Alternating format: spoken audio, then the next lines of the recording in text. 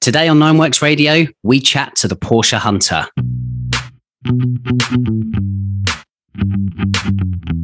Nineworks Radio is your dedicated Porsche and car podcast, taking you closer than ever to the world's finest sports cars and the culture and history behind them. The show is brought to you by nineworks.co.uk, the innovative online platform for Porsche enthusiasts, hosted by Porsche journalist Lee Sibley and 993 owner and engineer Andy Brooks, with special input from friends and experts around the industry, including you, our valued listeners.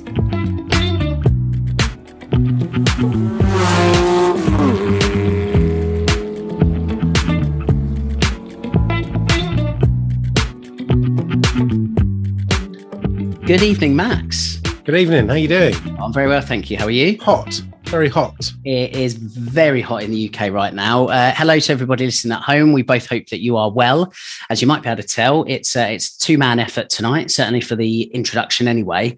50% of the crew are elsewhere. Andy is somewhere in Scandinavia, somewhere between Denmark and Sweden.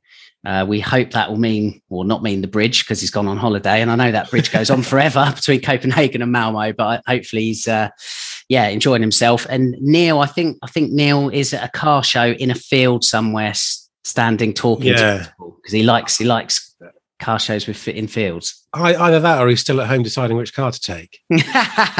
I'm not sure. Cracking, absolutely cracking. Max, what have you been up to, my friend? Well, in this hot weather, I've definitely been driving my car, because of the three cars that are available to me, my 911 is the only one that has ventilated seats. Oof. And they're a godsend, I tell you, on a day like today. Yeah. When we get in there, having light leather, which is a pain every other time of the year. Yeah. Light leather with ventilated seats. I tell you, it's good. It's really good. Going straight in for like a Geek Fest deep dive here. Oh yeah. Sorry about that. It won't.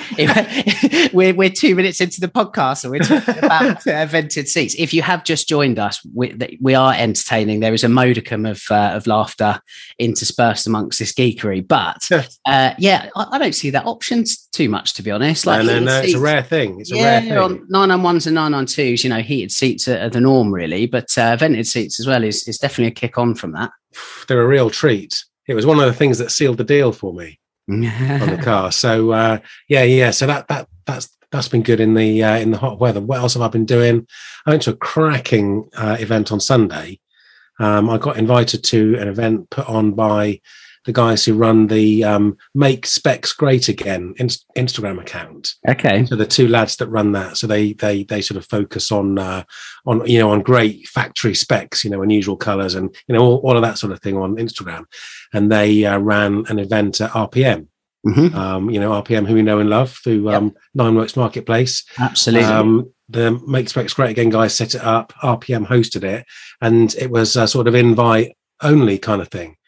And I went along to that by virtue of having a brown car. That's what got me in. My car was probably the most ordinary otherwise, but the fact that it was brown, got me in. But it was really good morning. It was a beautiful morning last Sunday, and there's some really, really fantastic and interesting cars there, including the first Cayman GT4 RS that I've seen, which is that Ruby Star one that I sent you the picture of. Yeah. So that was there, and it was just a really, really nice event. Lots of people that we know, like Nick Jeffrey and people like that, and the guys from RPM, and it was a really lovely morning. Nice. Really interesting cars. Why was it invite only then? What was the thinking behind that? Well, I think because they just want to, get a little cohort of people. I think they do odd things. It's not really their thing to organise events, but I think they wanted to. They did it last year as well. I think they just wanted to get together a group of the people that they've met through doing the Make Specs Great Again Instagram. So they just wanted to get a little collection of cars that are, interesting or unusual specs, I suppose, as opposed to a sea of black and grey and silver Porsches that you get at any other event. So they just wanted to, invite the people that I guess that they've met through the process of running that Instagram page. And it just makes for a really interesting little collection of people, because everything, as I say, mine's probably in Porsche terms the most ordinary, being a Carrera S. There are a lot of GT cars, a lot of PTS, that kind of thing there. but I get there by the fact that mine's brown, which is quite unusual. So it just creates an interesting little mix of cars and people. Yeah. Oh, okay. Yeah. Nice. No, that's good. Well, I'm pleased that the macadamia. No, anthracite. Yeah. Is it? Yeah. Is it? No. It's anthracite brown metallic. Okay. I remember when you bought the car, you were undecided. I'm pretty sure it was macadamia for a month, and then it went. It was advertised as macadamia. Okay. Which was almost a little bit off-putting to me because macadamia is quite brown.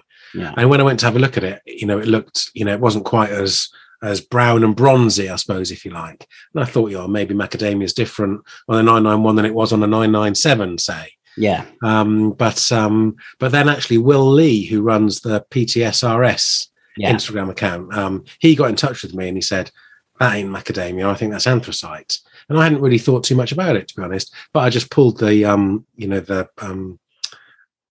service book out, which has got a little sticker in it, and I think the code is M8S, and it is anthracite. So it's got a lot more grey in it than macadamia has. Yeah. So on some days it doesn't look too different from Agate. Yeah. Actually. Yeah. But then in really bright sun, the brown really comes out. Yeah, it's a really, really nice spec on your car, it has to be said. And don't talk your car down as well. You said it's only a Carrera S. Like that. That is a fantastic 911 by any stretch of the imagination, Well, and actually you say that when I was there all morning on Sunday, I had a really lovely time. It's about half an hour from my house to RPM. And when I left, I had quite a nice drive home, sunroof open, all these sorts of things. And as I was driving home, I was really enjoying myself, having a really nice drive. And I actually thought to myself, I love my car. It's fantastic. I didn't think, I wish I was in that GT3, or I wish I was in, any of the amazing cars that I've been around that morning. I thought, I love my car. Mate, amazing. And as the saying goes, the greatest Porsche is the one that's on your drive. Absolutely. So absolutely. No, very good. Awesome. Well, I was we'd say Andes in Scandinavia. I was over in that part of the world. I think it was the weekend before last now, actually. Over in Norway, which was just the most amazing time. I was very lucky to be able to take my good wife Laura, and we went over for a couple of days to hang out with the Porsche Club Norway, the Sunnmøre chapter or region, which is sort of southwest of the country. And if those that live out there and those that have holidayed there will know what a stunning country that is, with just the most breathtaking topography you can wish to see, and blessed with some amazing driving roads. It's like the maximum speed in Norway is 50 miles an hour, but the reality is if you're going any more than that, then you're very much missing the point, because the place is so bloody beautiful. They've got some outstanding drivers' roads there. Perhaps the most famous one is Trollstigen, which actually was closed while we were there. It was brilliant. It was really, really, really nice to meet the guys and girls of the Sunnmøre region of Porsche Club Norway. I would just like to take the opportunity to say thanks so much to Ulla, to Rags, and to everybody there, Henrik, Roy, Finn, as well as tonight's guest, for making my wife and I so comfortable for those 4 days. So it was their annual road trip out to, I'm going to really butcher the saying here, Thomas shortly will probably put me right, but it's Geiranger, which is apparently, well, without a doubt, to my mind anyway, the most beautiful fjord in Norway. But there's some stunning roads all around.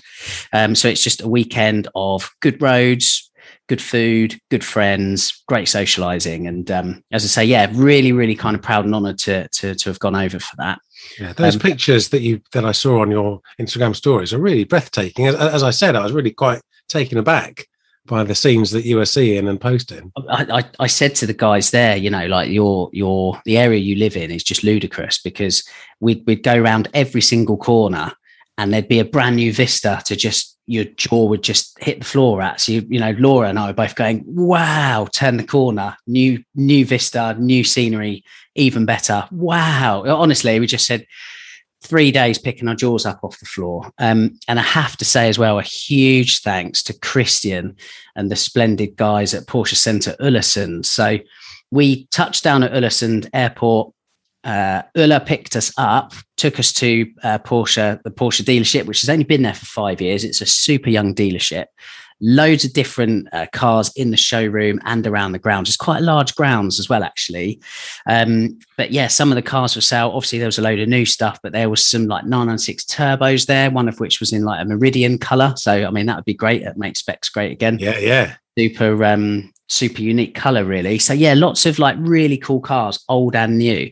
And the centre has really kind of excelled in ingratiating itself within the community. And, we were luckily, we were privileged to be given a car for the weekend. And we pulled into the car park, and amongst this sea of all these other bits and pieces, Taycans, a lot of Taycans in Norway, with their appetite for e-vehicles. But among all that was a beautiful fjord green 992 C4S. And again, very appropriate colour. Very appropriate, and as I said, not for the first time, my jaw hit the floor, as did Laura's, and we were like, wow, that's a stunning colour. And the guy smiled and said, well, that's handy because that's your car for the weekend. So, I mean, amazing. Really, really nice to climb back behind the wheel of a 992 again.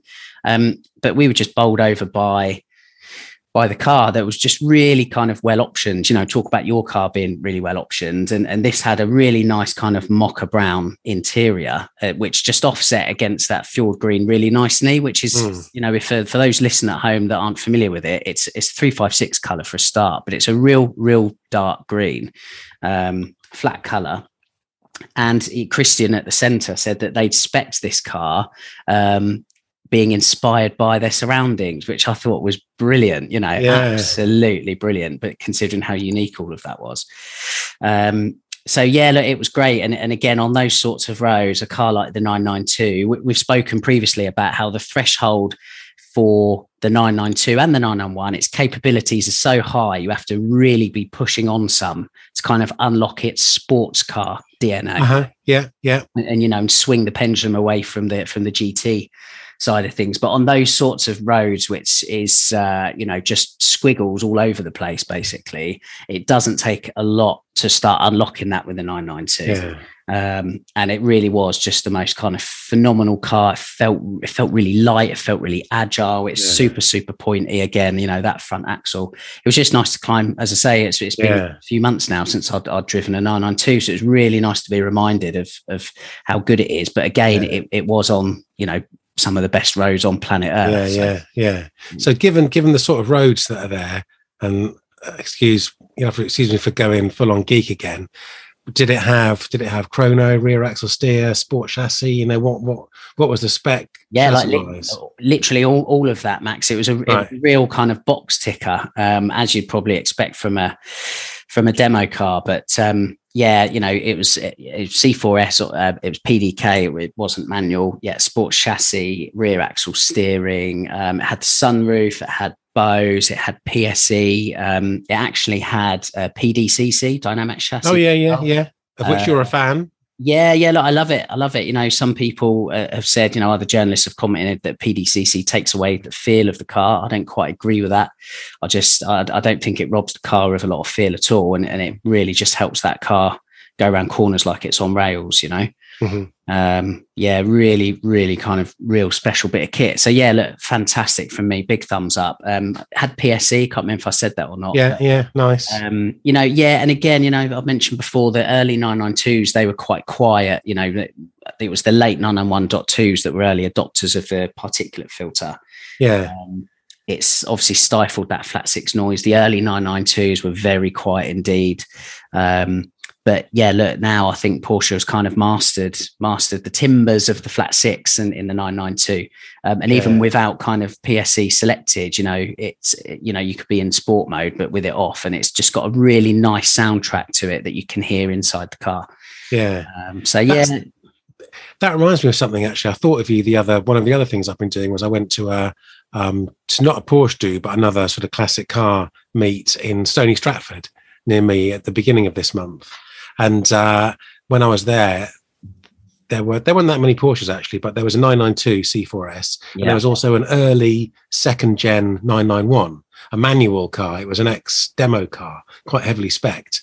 And I saw I saw them both running, and the 991.2, which was a 65 plate, I think, so an early one, so pre-particulate filter, sounded really, really good. It had PSE, sounded excellent, but the 992 C4S really didn't. It was ever so quiet. And I thought of you then, because it was from reading some of the stuff that you wrote in T911 that I understood about the particulate filter coming in and the difference that made.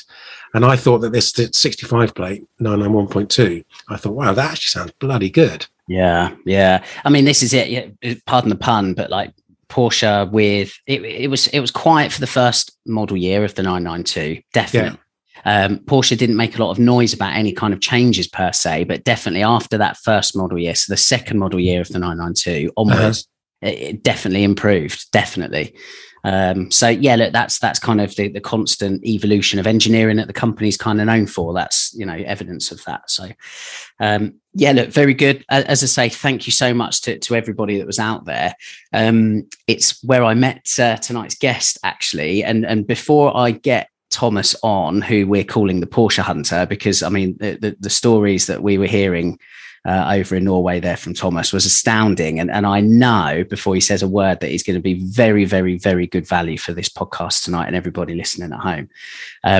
But yeah, during the weekend at one stage I just did a little kind of talk with people, and I asked what their first Porsche memory was.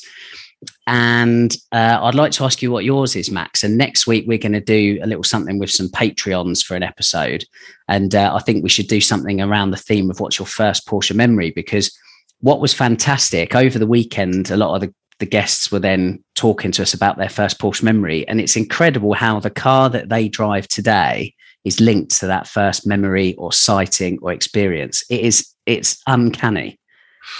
Wow. Yeah. So what's your first Porsche Porsche memory, Max? And then we'll ask Thomas what. God, I don't know. That's a really tough one. I'm not sure. I'm so old that things tend to merge. I have some strong memories, I suppose, strong early memories for me of Porsche. It's hard to think of one, but when I lived in the Northeast up in Gateshead, the things that had an impact on me, there were some local Porsches. My doctor, my GP, Dr. Penn Rice, he drove a 924 Carrera GT, a silver one. Nice. So I've always liked them. So on the occasion that I'd go to the doctors, I'd see that outside. Thought that was pretty cool, and I've always liked that. Yeah. And then on our road that we lived, there was a bookie called Jeff. I can't remember his surname, and he had a black 3.2 Carrera with a wing. And as you know, I've always had a thing for black 911s, and maybe that had an impact on me. And next door, or a couple of doors down from him, there was a guy who had changed his cars quite a lot, but for a time he had a Martini 911 turbo. Okay. But so they're early memories, along with Condor Man, which is another black car thing. Yeah. But I'm probably best known for the impact that Le Mans had on me when I went to Le Mans in 1987 with my dad. And Derek Bell won in the Rothmans 962, and I've pretty much been obsessed with Group C cars or Group C Porsches ever since then. Hence all the stuff that's followed. Yeah, but that's it. So those memories have clearly had an impact on your life, on in terms of road and race. So yeah, absolutely. Yeah, super cool. Okay, well, look, without further ado, let's bring in our guest for the evening, Thomas, aka the Porsche Hunter. Thomas, welcome to Nineworks Radio. Thank you. It's really an honor to be on. The pleasure is all ours, believe me. So Thomas, let's dive straight in with a completely unobvious question. But what's your first Porsche memory, sir? Yeah, it's 928. I grew up in a small village, and at this local, we had a paper factory, and this was bought by a rich man that came to the town when I was about 10 years old. And I saw him coming to this shop, and I saw this car for the first time, and it was the first time I ever saw a Porsche. I seen the magazines on things like this, but that was it must be an 81, 82 928S, and brand new at that time. So that was a big impact. And I always had an interest for cars, but I think that might be the thing that made me look more into Porsches already from that age. See, again, that's uncanny, because when I met you a couple of weeks ago, the car that you turned up in was a 928, so it's like that's incredible. That's absolutely incredible. Yeah, that was really a coincidence, because I had a lot of Porsches, but now I have a 928 again, amongst other cars. But and is it, of course, is it an early 80s one, Thomas, that you've got at the moment? The one that I have now is a 86, actually. It's a 2.5 S, as it's called, an S2. Yeah. So it's got the early look, but it has the S4 upgrades, suspension and brakes, and has the high compression 4.7 V8. So it's and 4-speed automatic. So it's a really nice original car, non-sunroof, with the Granatrot color, the 959 color. Yeah. Yeah. So it's a nice car. So yeah. Awesome. But of course, I'm into the air-cooled things first. But I also, this is my fourth 928, I think. So I always like those also. Yeah, we've said, and we don't talk enough about the transaxle cars on this podcast, and we've been rightly kind of pulled up on that by listeners as well. So, Thomas, you're clearly a big fan of the 928. What do you like about the 928? Of course, as I am, the thing that I like about Porsches always is that it all has the roots in motorsport. Yeah, and I think that's the most important. That's why I always interested most in the motorsport cars. So that's funny that I like the 928, because that's maybe the Porsche that has less motorsport. It has done some races, but it's I think it's just engineering, and I know it was the first choice for the Group C drivers between races, the Formula One drivers between races in the 80s. Yeah. Yeah, because it's such a Autobahn and Continental cruiser. So, yeah, I just, I like it. Yeah. I've always had a hankering for a 928, Thomas. I feel like I've got to tick off owning a V8 engine car. And I always thought, probably because of Risky Business, the Tom Cruise movie, that was one of my early 928 experiences. Yeah. So I've always thought they were, quite cool cars. And I thought it's a great way to tick off the V8 thing as well. But I was always put off them. I think maybe I got this from my dad, maybe that, when they weren't expensive cars, I was always conscious of the fact that they were quite complicated cars. And if they went wrong, potentially they could be really expensive to put right and really expensive to run. So that always put me off then. And, now they're not cheap cars anymore, and maybe they're a bit too expensive for me. But as you've owned 4, so what your experience has been of the cost of running and living with a 928? Yeah, I had more in my shop selling them, but personal I had 4, and of course it's always important to buy a good car, because I've seen some of the bills for expenses for the owners before, and it's not the cheapest car to run, because especially historically the prices for parts is horrendous in some ways, still are. I ordered a temperature sender, just an easy sender for 928 for a guy here, and I ordered it for Germany, and it's just a small temperature sender. Yeah. And even that is 500 euros today. Just as it is 928, it's, I don't know. But some parts are then good again. I have been lucky. I will say that, because I did not have any big bills. I had a 928 GT, and I had a GTS, and I also own this, the Arts company in Germany. They built one station wagon, a shooting brake. Yeah, I've seen that. Yeah, that's cool. Yeah, I owned that in one period also. Oh, wow. That's so cool. I remember seeing that maybe, it's a while back now. It was years ago. Yeah. What a cool thing. It came to Norway during the 80s and had a lot of owners because in the 80s, the tax regulation has always been strong in Norway. So in the 80s, they could import 944s and 928s as cargo vans, 2-seaters, with a dividing wall. Yeah. So there were less taxes. So that one came to Norway as that. But it's still in Norway and it's good condition. So it's amazing. I even saw Mini Champs made a model car of it now. I hope you've got one. I have the model car. Yeah.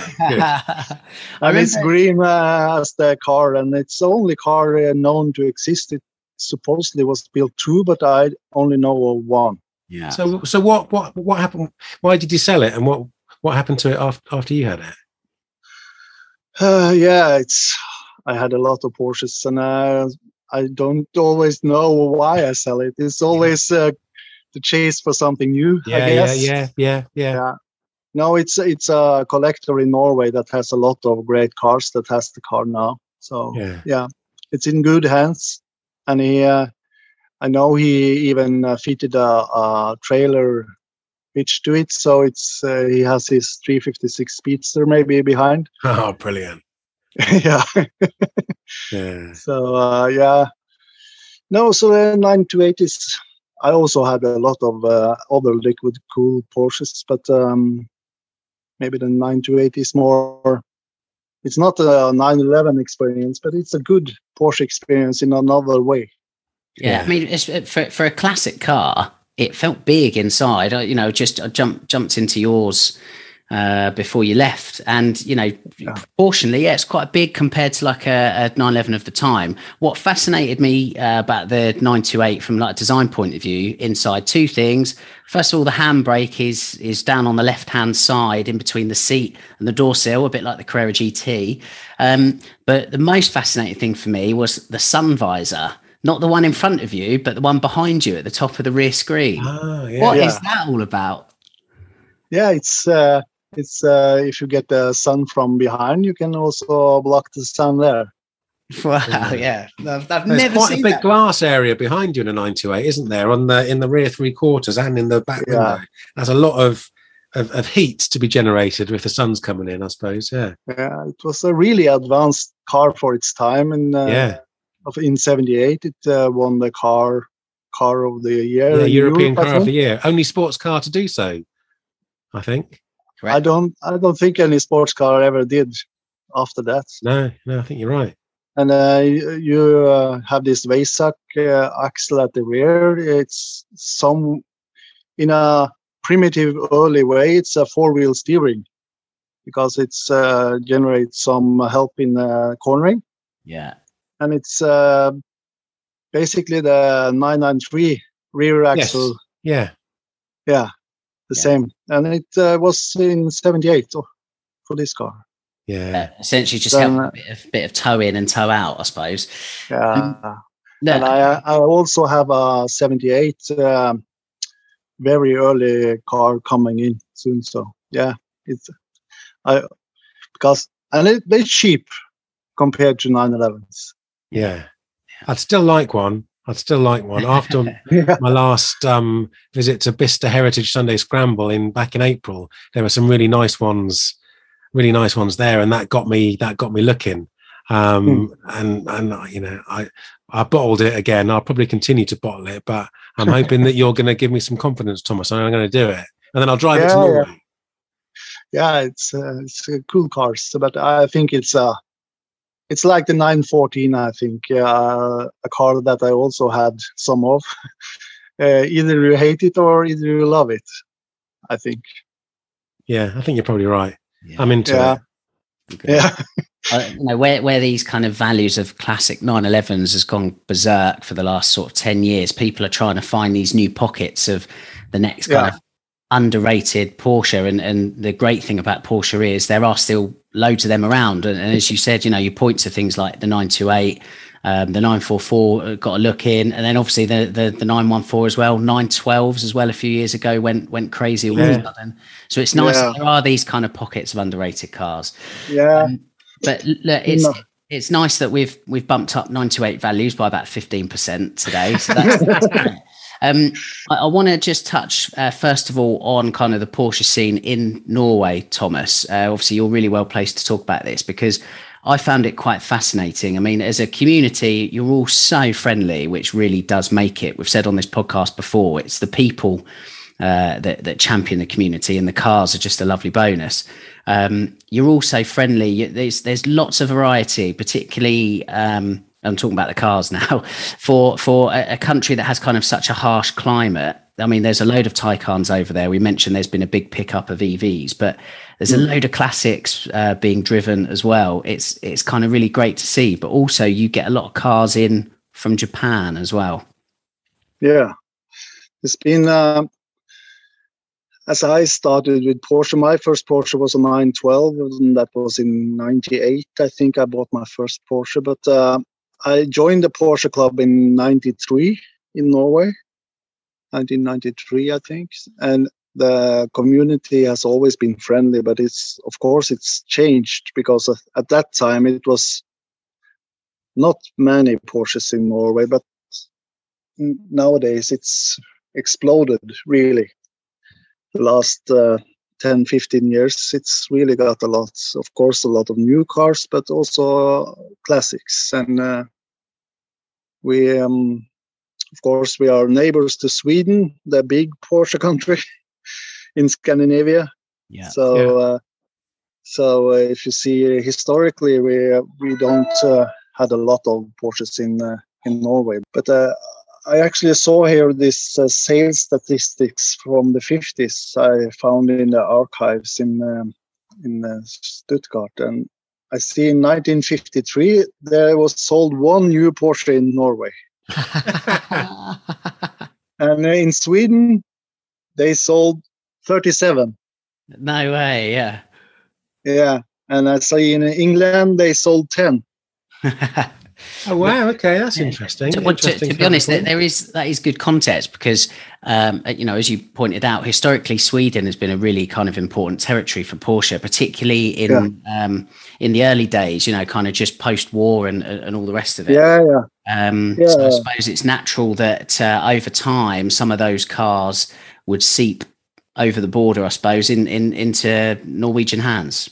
Yeah, it's a lot of Swedish cars came to Norway, and of course a lot of rebuilt cars. But that's where I always try to find gold. You never know what's under because it's a lot of cars that has been rebuilt, and Sweden has had so much nice cars. We don't want to be political here, of course, but if you see in 1949 after the war. Sweden was more lucky than other countries because they were neutral. Mm-hmm. So of the 52 Porsche Egmont Alu cars that was made in 49, I think 25 went to Sweden. Wow. Okay. Great stat. Yeah. And also the same with the 73 RS. It's a lot of cars that came there. And also Switzerland, you see the same almost also. Sweden and Switzerland was both neutral, so they were better off after in the 50s. It's been so Norway don't have this rich Porsche history as Sweden does because they had factory drivers, they had everything in the early days. They had everything from 906s to 917. Everything was in Sweden in the days. They had the Formula One race there. Even in the days, and I think everything has been in Sweden: 550s, 780s, 907s, everything. But here in Norway, we were more the farmers' country, and as I have found out, we had one factory race car delivered new in Norway in the 60s. Just one. And, that one I found. So yeah, but it was it was delivered new in Norway and still in Norway, so that's nice. Awesome. Okay, well, yeah, look, I think it's about time we got on to you and what you do, Thomas. So obviously you run TRS Classics.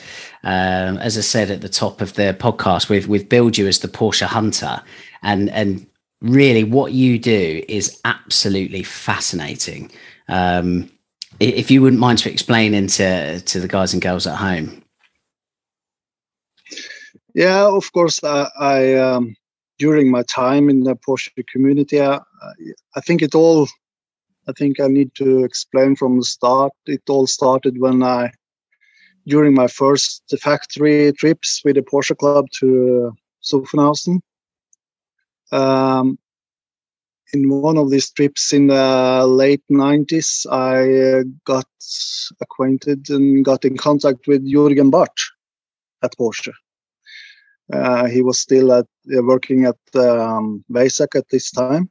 So I got in contact with him because I always read a lot of Porsches, and I always want to go to the root. I need to know why it was like this. I don't settle for the numbers. I need to know what's behind the numbers. So the first fascination I started to look at was the 1967-68 911R. Of course, the unicorn. For me at that time, I always been fascinated by that car. And I read a lot of books, and some cars said this and some others that. And I started doing some research myself. And I found out that there really wasn't much about these cars. They were quite forgotten. So I talked to Jürgen about this, and I said somebody should do a research and maybe a book project about this. And he just answered, "Let's do it." So he invited me down to Weissach and said, "Just come and we start to look at it." So that was my first trip to Weissach, really, at his office, and came into his office. And after that, we have, of course, worked a lot about this. And I started doing research, and especially the early rally racing cars from 65 to 72. Because the unique thing about these cars is that the win numbers, you cannot see of the win numbers if it's really a factory delivered race car. Except the 911R that has a 2-digit 99 in the middle that says it's a 911R.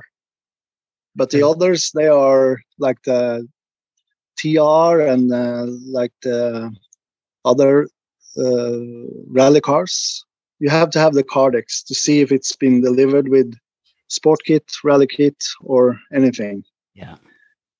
So I used a lot of years discovering all these Cardexes and found out which cars it was. And really my hunt in that way has been finding these cars.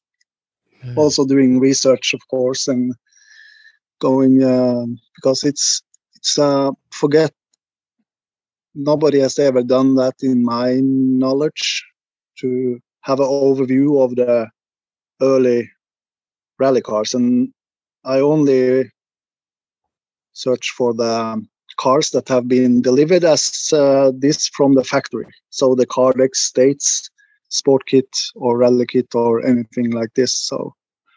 So from this, it's from the 911 TR, R, STs, and 911L with a rally kit and all these cars. So would that be because, Thomas, because these cars would start essentially as either a 911T, say, or a 911S on the production line, and if at point of sale the buyer was buying it because they wanted to rally or because they wanted to race, they'd buy the sort of, the the kit that would make it into what we think of it as an ST. They'd buy it at that point and it would come out as an ST. But another buyer might buy a 911S and think, actually, I've got the car and I want to rally it. So they'd retrospectively buy the same kit and get it fitted or fit it themselves. So they would also end up with an ST.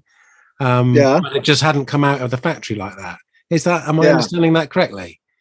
Yes, that's correct. And of course, it's the same cars, but I find it fascinating because the ones that was delivered as race cars or rally cars from the factory, they were usually to some teams and more professional drivers and more like this. So it was. So it's of course the car that was retrofitted. It's the same basically, but I have concentrated on the cars that have been delivered new as this. Yeah, it's great to have this as a point of reference for everybody, really. So where, Thomas, you've said you've written about the 911R, I mean, that's a great example, but particularly with reference to STs, TRs and everything else. When these cars were made new, people at the time at the factory, rightly, they weren't thinking, oh, we need to document everything because in 50 years' time, these are going to be worth mega money. It was a case of build a race car, out it goes for this fledgling company. So kind of records are thin on the ground and therefore historical accuracy is quite hard to ascertain. So you're doing the community a real service, and particularly owners of those cars nowadays, I would imagine. Yeah. And nerds like us, I was going to say me there, us, they're interested in this sort of thing. Yeah, it's quite nerdy things, of course, but I always want to find a way. And now I have, from 65 to 72, I have about 135 cars. Awesome. Wow, okay. All documented with its history and pedigree and everything else. Yeah. Wow. Absolutely wow. And including the 911Rs and the STs. Yeah. It's quite important as well, isn't it? And it feels important. Maybe it isn't in the grander scheme of things, but because it's, and it's always been a 911 thing, updating, backdating, modifying this, that, and the other. It's not, that difficult if you know what you're doing, to create and replicate these cars. And people do, often just because, they love it and they want the look and the style. But, other people do it, and they pass things off as things that they aren't. It's very difficult, sometimes to ascertain and understand what you're actually dealing with. So, it is important to document this stuff, I think. Yeah, it is. And, of course, the values of a car that has been delivered as a race car with at the Cardex, of course, the value is much higher. And then that's also a little pity in one way because it's so much money in it. So, of course, there will be always somebody trying to replicate and doing false things also. But that's one thing about it, I think. Yeah. Is it true, Thomas, just going on 1 year further from the main body of your work to 1973, in the bastion of favourite and legendary 911s, the 2.8 RSR often comes up because it's such a, mega looking car, such a great car. Is it the case that 2.8 RSR isn't actually a car, isn't actually a model? It's a 27 RS with a kit, there's a kit number, which turned it into what we call the 2.8 RSR. But 2.8 RSR isn't actually a designated model.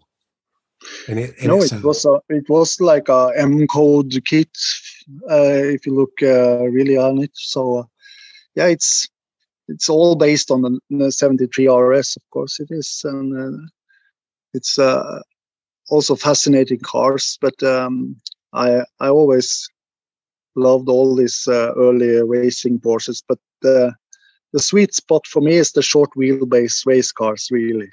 Of course, that's what I always like, but I like all of them, of course. But it's something special about these early short wheelbase narrow cars with high revving, low capacity engines. Yeah. It's cool. I think it's worth pointing out to just the ladies and gentlemen listening at home, Thomas, that while you're kind of saying all of this, because we're recording via Zoom, the grin on your face really is from like, you can see, with your expressions, just how passionate you are about these cars. It really is awesome to see. Yeah, it's been a big part of my interest in many years, and I like it. Yeah. Is that why you started, Thomas, with a 912? Because you wanted that, you're interested in that aesthetic and that kind of thing. Is that why you went there first? Yeah, of course. Then the dream car was a 911R, so I found a 68, 9, and 12 that aesthetically has the same the new digits on the instruments and everything. So yeah, it was always a reason why I started with the 912. I think it was what I could afford at the time. Yeah. I would argue from the information that you have amassed, Thomas, with TRS, that you probably have a better fact file on these cars than Porsche at the factory. Would that be fair to say? Yeah, I think so. Again, for reasons we were saying, they these sorts of things weren't logged at the time. It wasn't deemed kind of necessary, particularly when you're building race cars. So, and again, it was, you have to remember that like Porsche, until 10 years ago or whenever it was fairly recently, it didn't actually own a 2.7 RS like within its own collection. And again, it's because it's a car manufacturer, it builds these cars, it puts it out. It was different times. It was before these were really considered to be of high value, not in terms not monetarily, but culturally, I suppose. So yeah, keeping hold of all these like intricate race records and fact files on all these cars, it just doesn't seem to have appeared necessary. So this is my point, Thomas, in the work that you're doing is so crucial, and you probably do have a better library in that regard for a lot of these cars than the factory, surely. Yeah, I think so. Of course, they've been helping me a lot, and I help them if they need something also. But it's like this early racing years of 911s is not been such a big priority of the museum or anything. You see that they don't have any 911R. They don't have any TR. I find that a little strange, of course, because I find this the 67, 68 years of the Porsche history very crucial for the rally time, because it was the start of the rally success they had with the ST. It all started with these cars. Yeah. I remember a 68 TR being on display at the museum, again, a good maybe 8 years ago. And it was supplied to them via, at the time, it was Max de Page and Prill. And it was those guys that had carried out the restoration on that car. So, yeah, it was the right-hand drive blue one. Silver. A silver, yeah. I mean, it does go to show, it gives you an insight into the economics, the roller coaster of economics that Porsche have been through. I mean, heritage in some respects is a relatively modern, fashion and interest anyway. I know there are some well-established factory museums like Mercedes and Porsche as well, but heritage isn't something that car companies have always been able to invest in because their own economics haven't allowed it, even if they had wanted to. So, even now, I think sometimes there are cars on display at the Porsche Museum that are, often privately owned cars and from collectors, because Porsche still don't have them in their collection. And, albeit they perhaps like to. I understand that they cannot have everything. I understand that, but even it's interesting. The word classic, it hadn't even really entered the automotive lexicon anytime soon. It was only where these cars, the old, and that's the operational word or operative word, old. it wasn't until we started thinking so highly of these old cars that they became classic, if that makes sense. So in the 1980s, a Porsche from the 60s wasn't a classic. It was just an old Porsche. Yeah, it's true. So, but of course, and as from, if you say from 66 to 70, the motorsport thing in Porsche was huge because of Ferdinand Piëch's big involvement when he started in 65 and took over the program for motorsport. They built 906, 7, 8, 917. All the rally cars, the TR, the R, everything was during these early years, 67 to 70. Yeah. So it was, of course, it's a. So that's maybe why the 911 rally cars a little forgotten heroes in that, because the 970 and everything overshadow. Maybe, I don't know. I think that's a good point, Thomas. I think those prototypes were more glamorous in some respects than the things that looked ostensibly just like an ordinary 911, ordinary in inverted commas, of course, but ordinary nonetheless, compared to a 910 or a 917 especially. Yeah. You also have to consider that's kind of perhaps the sentiment from within Porsche at the time. Talking about this from a commentating on it from the outside looking in, of course. But you have to remember, the late great Vic Elford having to beg Huster von Hanstein to loan him a car to go racing in, for British Rallycross, and quite literally begging for the car. At the time, Porsche wasn't kind of forthcoming with lending out its 911 for racing, which is kind of, ludicrous considering the journey that the car has been on, pedalled by Vic in those early days, of course. We talk about British Rallycross Championship, but also Monte Carlo as well. But it was the driver that went to the company and said, look, please give me a car to go racing in. So incredible, really incredible. Yeah, incredible. Thomas, we've not even touched on the facts yet that you have worked with Jürgen Barth, which is just incredible. The legendary Jürgen Barth, fountain of so much knowledge within Porsche, motorsport and otherwise. Fantastic driver and racer, of course, responsible for numerous iconic Porsche 911s. And also, obviously Jürgen's father, Edgar, being at the company before him, which must have, in passing down anecdotal evidence, if you like, or information onto Jürgen and then onto you. I mean, that just must be fantastic. Yeah, it's been a real privilege to get to know him all these years and hear the stories. And he's such a humble, nice man. And he is just like us, a real enthusiast. Yeah. That's cool. I find that it was his work, of course, as he started as an apprentice in Porsche, I think in 63. He's been in Porsche for many years and did 12 or 13 Le Mans entries for Porsche. Yeah. One win, of course. But he's got an amazing career, but he's all about helping the community and people, because he's done so much research. And he was, when I look, because he's got an amazing library and archive of his own. And it's amazing to see how early he's starting to find a system like I try to do with other. And I also try to help him with other projects, because he always has a lot of projects going on all kinds of models. So it's done so much for the Porsche brand that nobody maybe know. Agreed. Yeah, we're big fans of Jürgen, has to be said. He's a lovely guy.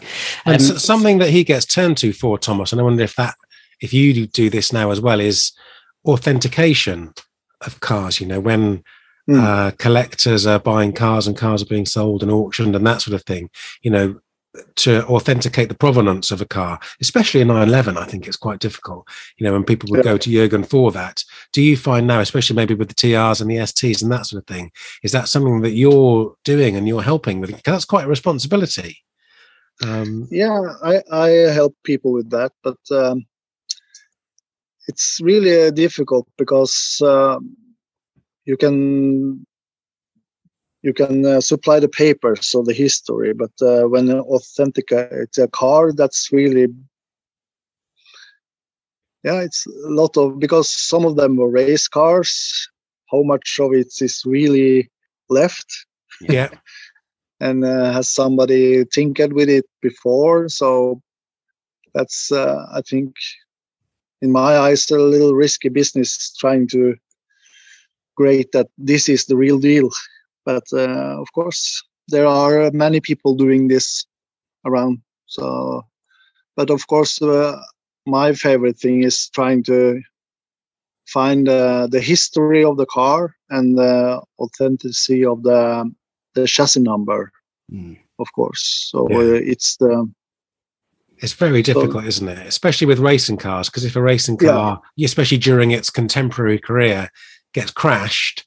And you need to race again, then you might reshell something, or so you end up you sort of put a load of bits onto the new chassis and off you go again, and then the other bits that are left, they might end up in another car at some point. And I think this has happened many times. So you end up with two cars, and then at some stage, if there's some provenance of value to it, someone might say this is the car, and then someone might say no, this is the car, and there are two cars with some claim to being the same thing. And I've read various things. I can't recall the details in the way that you could probably, but that's a common thing. And as you say, you're on. It's tricky ground for anyone to to authenticate that sort of thing in that sort of scenario.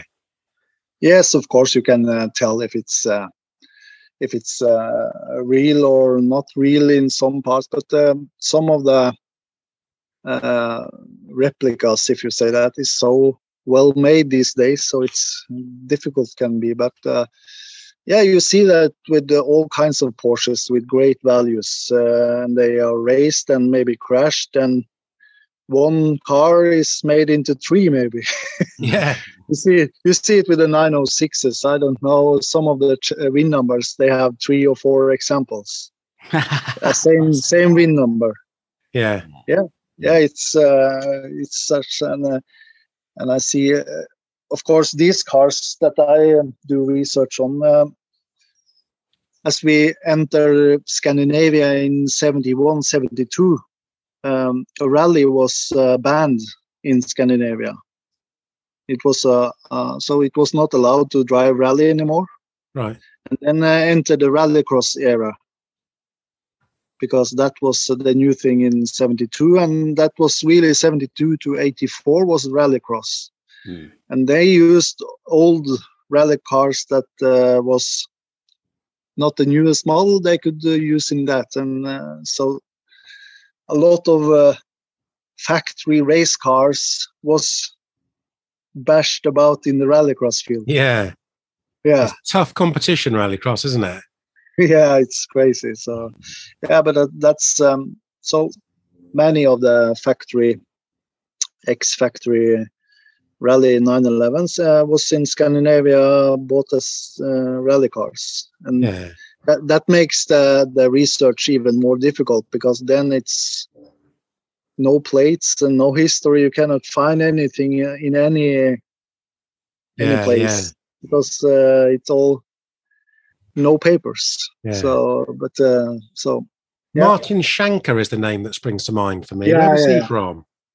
Norway. He's from Norway. He's from Norway, is he? Yeah. I went a few times to Brands Hatch for the European Rallycross thing with my dad, and this must be late 80s. Will Gollop, I remember.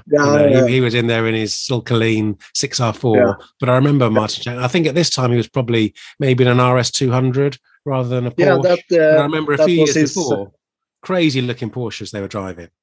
Yeah, that was some of the Porsches that they used, the Finnish and the Swedes and some Norwegian also. And all of these cars, most of them, I have found the history. I found some of these cars, and they have amazing history before they are being turned into these rallycross cars. And they just was sold for nothing, I guess, because they were just a Porsche shell. But it's quite funny that they used race cars for this, because they could use anything really for this. But so now I found one car lately, and it was actually a ST from the start.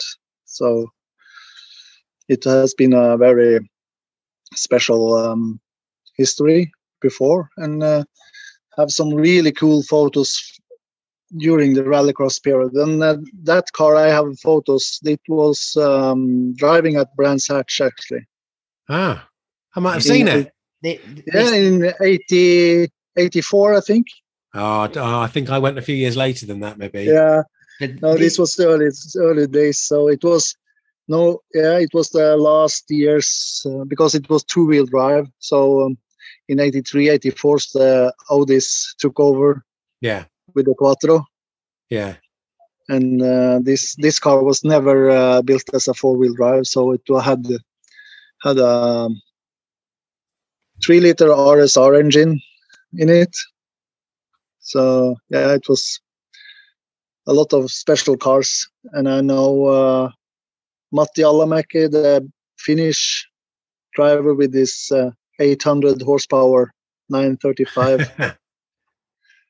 This car is also bought by a Swede, I know, and it was really an amazing car also. That was a four-wheel drive. Yeah.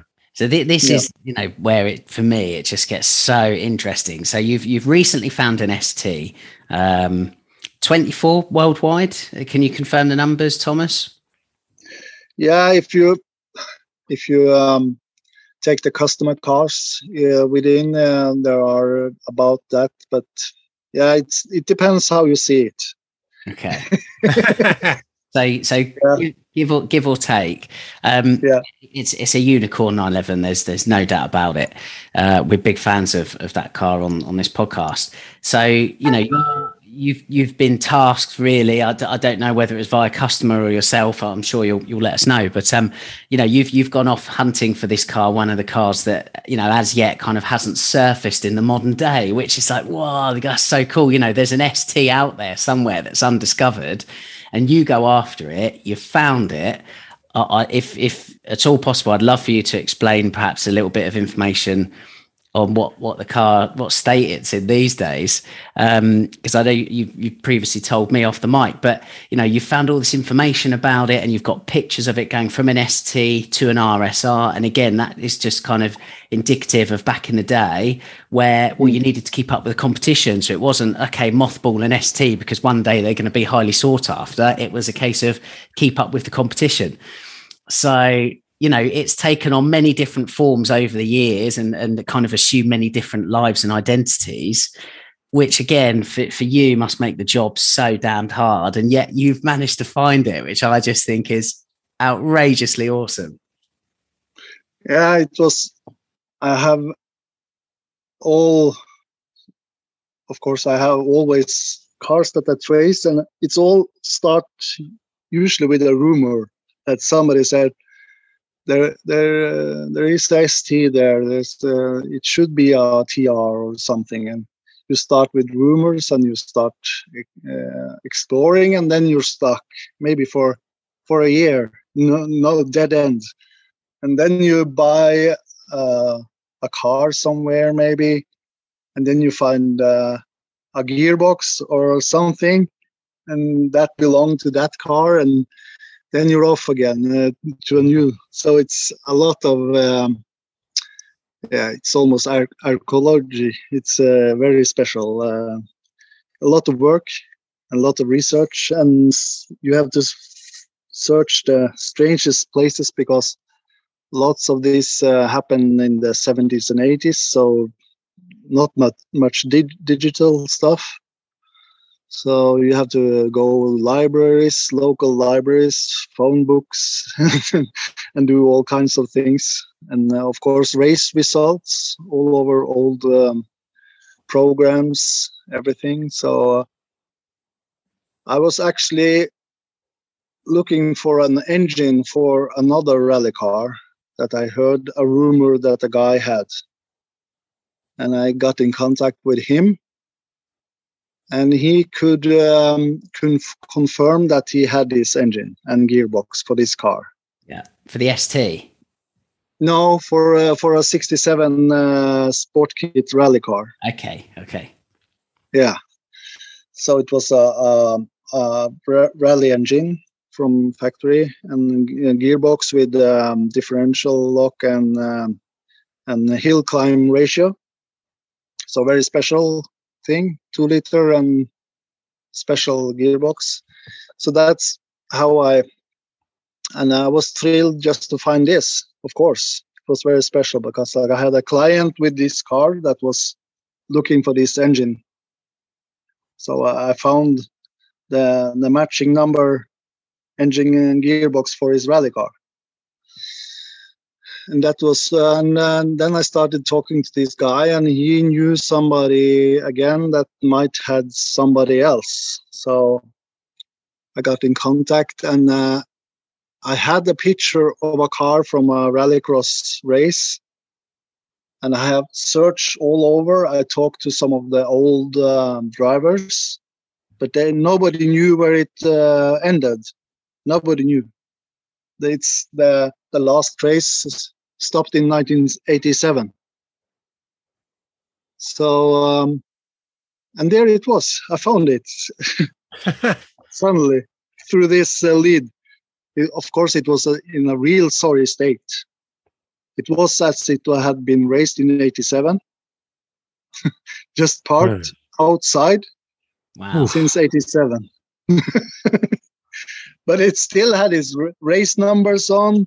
Everything was there, and it was just parked. And somebody had took the suspension of it, so it was on some pallets. So not so bad car, but still, it was the car, and you saw the liveries and everything on it. So then I got the chance to buy this car also. So I had that here in and did a lot of research for that car, because that's the tricky part to really find the story of it. So I think I have most of it clear now, but it's for a client, so I will rather let the client tell it himself. Yeah. I suppose it's a bit of a double-edged sword with something like that, isn't it? It's, in some respects, it's a little bit sad that it's sat since 1987 on a pallet. But on the other hand, from your point of view, at least you don't have to do any more research on the thing after 87, because you think, okay, since 87, it's sat on this pallet in the corner here. At least there's not, another 20 years or whatever of history and mucking about. At least it didn't end up with like a Zender body kit on it in 1989 or something.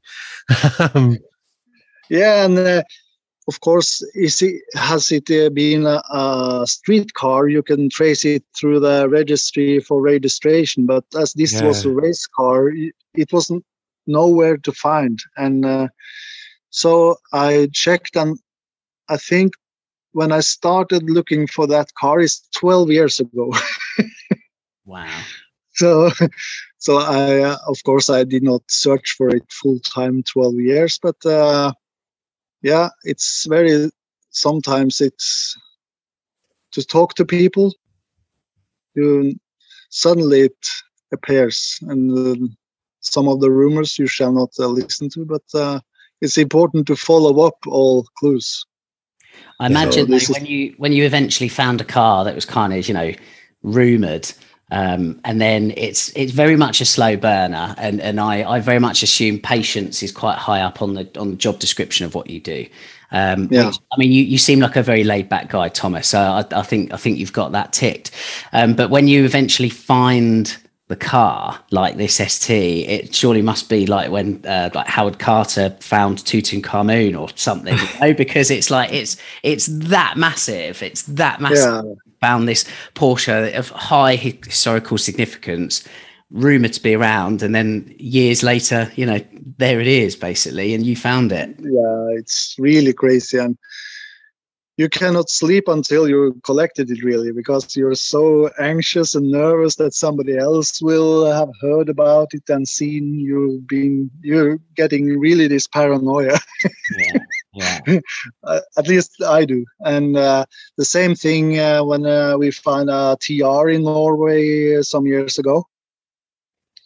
It was the same thing. It was just heard about a 68 911 that was for sale, and somebody else was looking at it and sent me the pictures. And when I saw the VIN number, I knew at once that I seen these VIN numbers in my paper, and it was a TR. So that was a car that was raced in Nürburgring in '68. And it was in a barn in Norway suddenly now. Yeah. And it's just been through Sweden and been just used as a regular street car. It had a 73 RS, a bad look, yellow, sad look, really. Yeah. But there you see. You never know what's behind under the skin.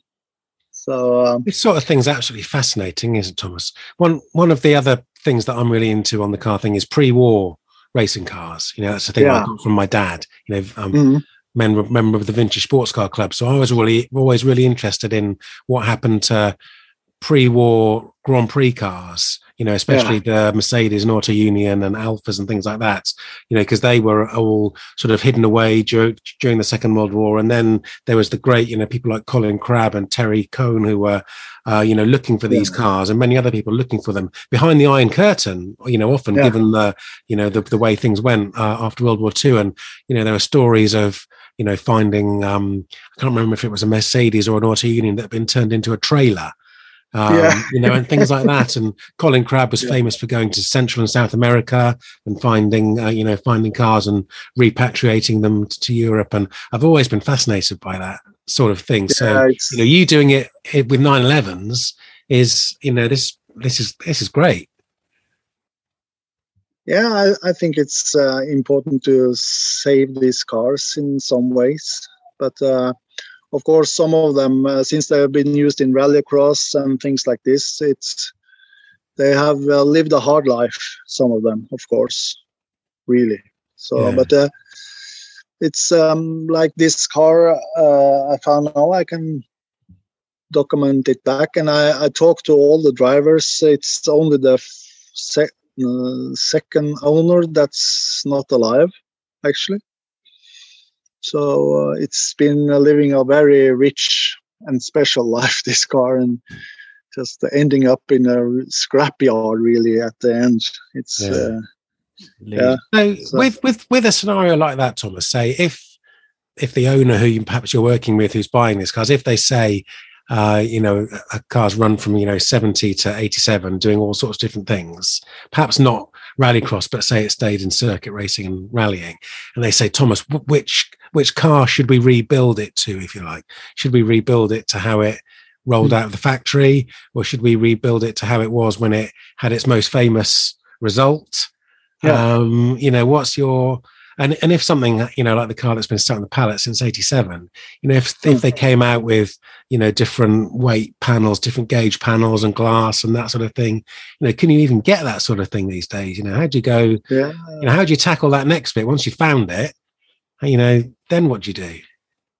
Yeah, it's a really interesting question, because like this car that I found there, now it has a slant nose 935 front, and it looks like a semi-wide 935 in a way, like the rallycross cars did.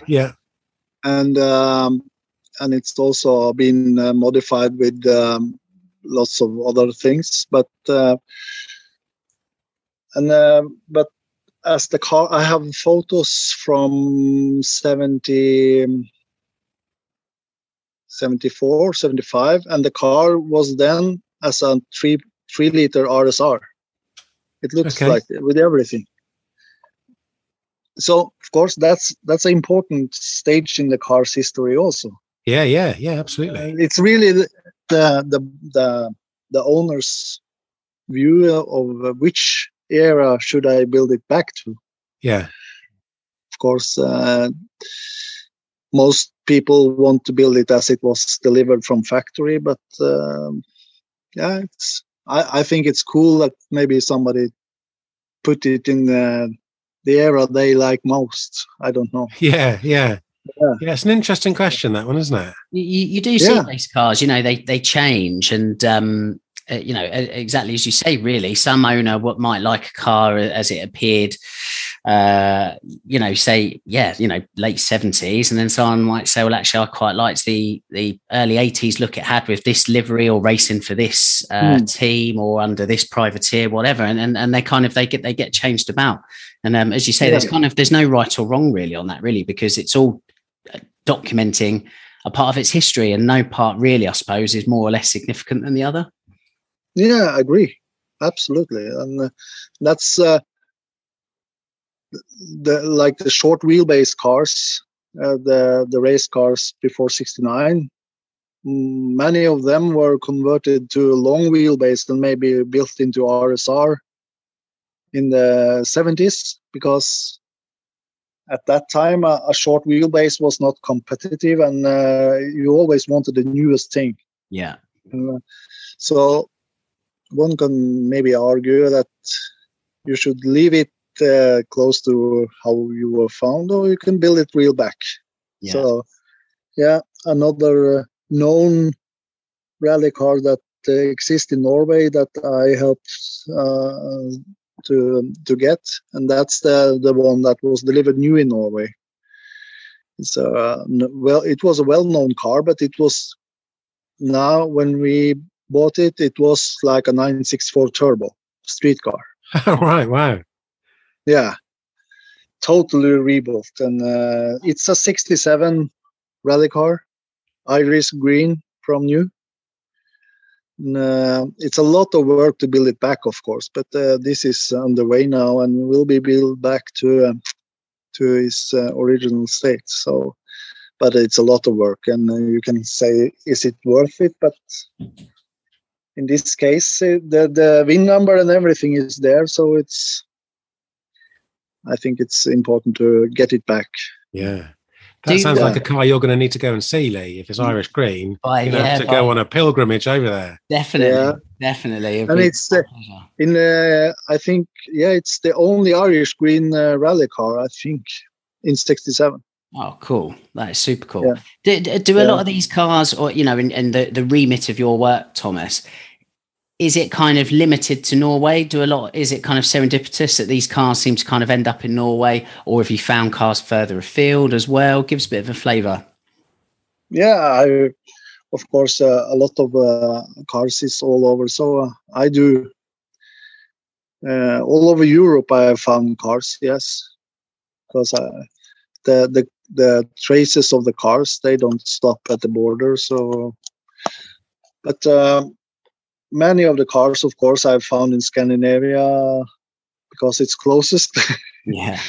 But I have also helped people documenting cars that I found, maybe. But it's a lot of good other guys doing the same as me all over Europe. So it's a lot of very knowledgeable, good men doing the same as me other places. Mm. And have you got, do you travel? I'm thinking about some of the events that are coming up, really soon this month. We've got Goodwood Festival of Speed that we always have here. Then there's Le Mans Classic, which Lee's going to, which I've never been to, which looks brilliant. And then there's Rennsport Reunion next autumn. Sounds like you should be joining the Nine Works Radio gang when we go over there for that. Yeah, I would love that. I've been to many Le Mans Classic. I love that. It's really amazing. And I love to go a lot to these events to look. It would be great. Yeah, we'd spoken with Ulla during the weekend back that yeah, you guys would join us in the Nineworks Towers for Rensport reunion next year. So very much look forward to that. We're getting a beach house apparently, Thomas. We're getting I somewhere heard up that. in like on the seafront. It's going to be going to be pretty awesome. I'm excited. Yeah. Lee's sorting it all. Well, we were making some grand plans in Norway a couple of weeks ago. Admittedly, Yeah, we were. It was at the bottom of a whiskey, so. It was an amazing weekend in Geiranger. It was real good. Yeah, it certainly was. And I think we should round things off by saying that you don't actually live in the Sunnmøre region, but you travelled down in the 928, and it was a fair trek, which I'm full of admiration for. Yeah, I have 500 kilometers to go down, so I'm further north actually. That's the perfect Porsche, Thomas, for that sort of journey. Yeah, it's amazing. I was just enjoying and just amazing trip. It was really good. And actually, I'm taking the trip down to Ålesund next week again. So I'm visiting the same gang again, and I will be holding a lecture for the club there next Wednesday, I think. Yeah. Oh, awesome. Absolutely brilliant. Awesome. Brilliant. Yeah. Something you said earlier on in the chat, Thomas, has had me thinking whilst we've been talking about how you got interested in the 928 because there was the local business and the guy who owned it had one and you'd see him in it using it and that sort of thing. That made me think, after Lee asked me the question about the Porsche memory thing, when I was a little bit older, but still only in my teens, when we moved to Buckinghamshire, where I live now, there was a local businessman who raced Porsches actually. He had a electronics business and he actually set up a Porsche specialist, sort of labor of love kind of thing. And he used to smoke about, my recollection, which could be a little bit hazy, was he always had the sort of current 911 turbo and it was always red. So I remember him in a sort of late 80, a sort of 930. And then I remember him maybe later in a 964 turbo, and it had a registration that could have been, in British registration terms, could have been TUR ATS, something like that. Had a registration that read turbo in an effective way. And I used to see him round quite a lot because, I was living just outside the town where that was. And I think the way that I use my car, or the way I aspire to owning a Porsche was to own a 911 and use it as a car and drive it a lot rather than as something to necessarily to covet and put away. And as I think about it, maybe it was seeing him and, I remember being in the car. I can remember a particular time of seeing it. I was in the car very close to where I live now and thinking, when I'm older, I want to have the latest 911 and I want to drive around it and I want to be like him and that's how I want to be. And, I haven't got the latest, mine's a 2013 991 and it's fantastic. And I don't daily it exactly, but I use it a lot and I drive it and I want to drive it. And I think, maybe like you with seeing that guy with a 928 and you wanting that and you want to use it, I think that probably had an impact on me as well, actually, in the way that I now enjoy my car. Yeah, I think it's important to use these cars. And like the 928, I think a lot of them who has this car, they don't drive it too much. And this is a car that's quite advanced. So it's better to use it often. The car absolutely holds up much better when it's used. So they are built to use. So use it. Definitely.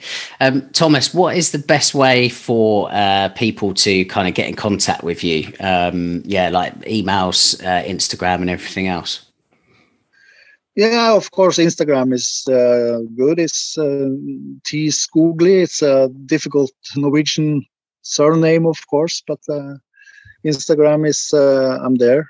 And otherwise, it's on email or anything. Yeah. Brilliant. Okay. Well, we'll share those details on our own social media pages on Instagram. And maybe, Thomas, some of the stuff that you're able to share, some of the cars that you've talked about whilst we've been chatting, maybe some of the pictures, if you're able, maybe we could put them on the Nineworks Radio Instagram so people can have a look. I know I'd be fascinated to see some of them, or you can post some pictures up on your Instagram so we can have a look at some of these cars.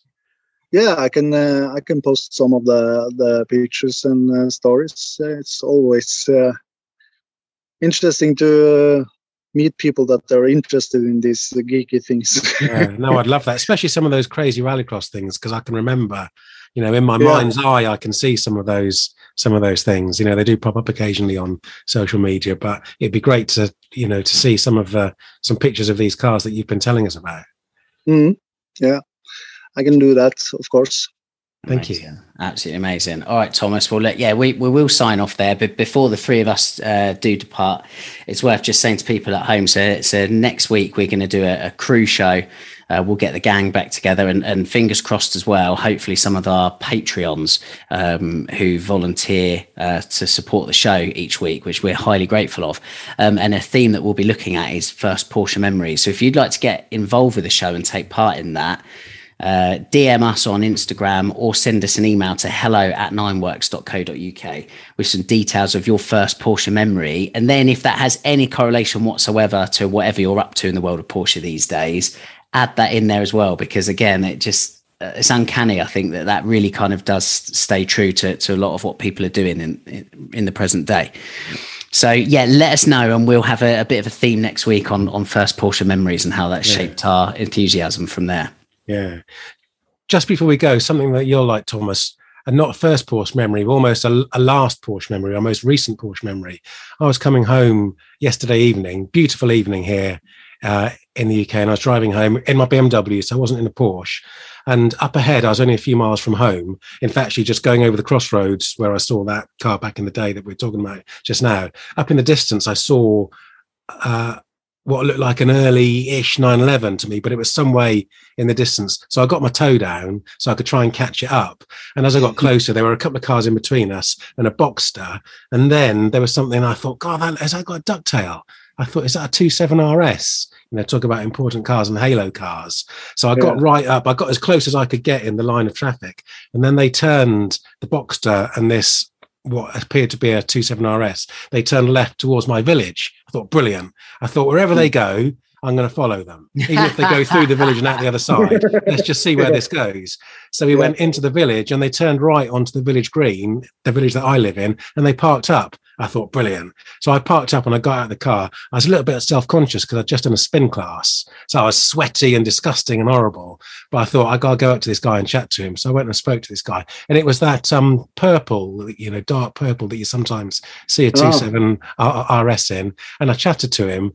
And he'd just recently been to the RS 50th anniversary thing at Le Mans with Porsche Club France. Yeah, I saw they had that. Yeah, he'd been over there doing that. He's had the thing for 18 months, and that had been a rally car. And it's right-hand drive, so it's a right-hand drive 27 RS touring spec, and it has provenance as a rally car. So it had been well thumbed, and it's in pretty good nick now. But because of that history, he feels that it's a car that can be driven and enjoyed. It doesn't need to be a reference car, as I call them, or a museum piece. So he's had it 18 months, and he does a load of miles in it. And he was out with his mate in their Boxster, and they were just looking to go for a pint somewhere. So we had a little chat about Porsches. We nerded out for a little while, and then they went off to get their drink, and I went home for a shower. It was brilliant. It's absolutely brilliant. Yeah, brilliant. Yeah. Sometimes it's coincidence that you meet somebody, and it's good to see that such cars are being used. Yeah, absolutely. I love that. It's brilliant. Yeah, definitely. It's enough. Definitely. And well, look, I think we'll wrap it up there. Thomas, look, thanks for joining us, and also thanks for the work that you do. Your role is very important in finding and then underlining the provenance of a lot of these cars that really forms the bedrock of the 911's history, because these cars, their success in competition has bred their success in the showroom as well. Win on Sunday, sell on Monday, etc. And as you rightly pointed out at the very top of the podcast, Porsche's reputation for superior engineering was trialled on the racetrack and filters through to the road cars that we all own and love. So, yeah, absolutely stellar work. And as I say, we're super grateful of you joining us today. Yeah, here. I second that, Thomas. Thanks for your time this evening, but also thank you for that work that you're doing. It's important. It's important work. Yeah, thank you. Thank you so much for having me at your podcast, and I really appreciate it. Tops, absolute tops. Okay, well, look, yeah, from Max, Thomas and I, it's goodbye for now. Get in contact with us regarding your first Porsche memories. We'll see you next week for another instalment of Nineworks Radio. In the meantime, though, don't forget to check out nineworks.co.uk. There's some really cool articles and videos that have gone live in the past week. We take a look inside the facelifted 992. There's some changes in the dashboard there. And we've also got a really cool video looking at should you buy a classic Porsche, particularly one that's older than you. But until next time on Nineworks Radio, we'll catch you then. This episode was brought to you by our very kind Patreons. If you enjoy the podcast and would like to join them in supporting us, you can do so at patreon.com/nineworksradio.